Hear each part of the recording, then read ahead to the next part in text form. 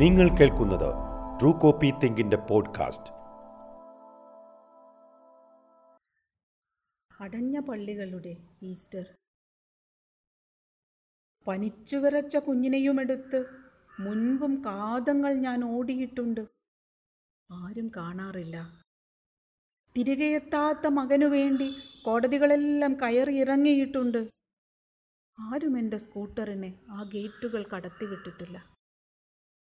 ഇവിടെ മുണ്ടുമുറുക്കിയുടുത്ത് അന്യനായി അവിടെ ഭാര്യയ്ക്ക് മണി ഓർഡർ അയച്ചിട്ടുണ്ട്. ഒരു നാട്ടിലും ആരും അതിഥിയാക്കാറില്ല.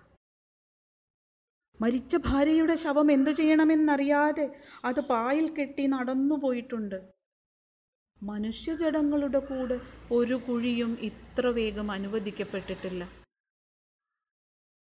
ഒരൊറ്റ തൊഴിയിൽ അടിക്കൂം വിളകി കീറപ്പാവാടയിൽ ഉരുണ്ടുപോയിട്ടുണ്ട്. വീട്ടിലെ ഹിംസയുടെ കണക്കെടുക്കാൻ ആരും വരാറില്ല. അപരിചിതരുടെ അടുക്കളയിൽ നിന്നൊരൽപ്പം അരി ചോദിച്ചതിന് നിന്ന നിൽപ്പിൽ കൊലപ്പെട്ടിട്ടുണ്ട്. ആരും ജീവൻ തരാറില്ല. ഇന്ന് അടഞ്ഞ പള്ളികളുടെ കാലത്ത്, അനശ്വരതയെല്ലാം ഒളിച്ചോടിയ കാലത്ത്, നീതിമാനേ, നശ്വരതയുടെ തമ്പുരാനേ, നീ ഉണർന്നിരിക്കുന്നുവോ? നീ എൻ്റെ കൂടെ പോന്നിരിക്കുന്നുവോ?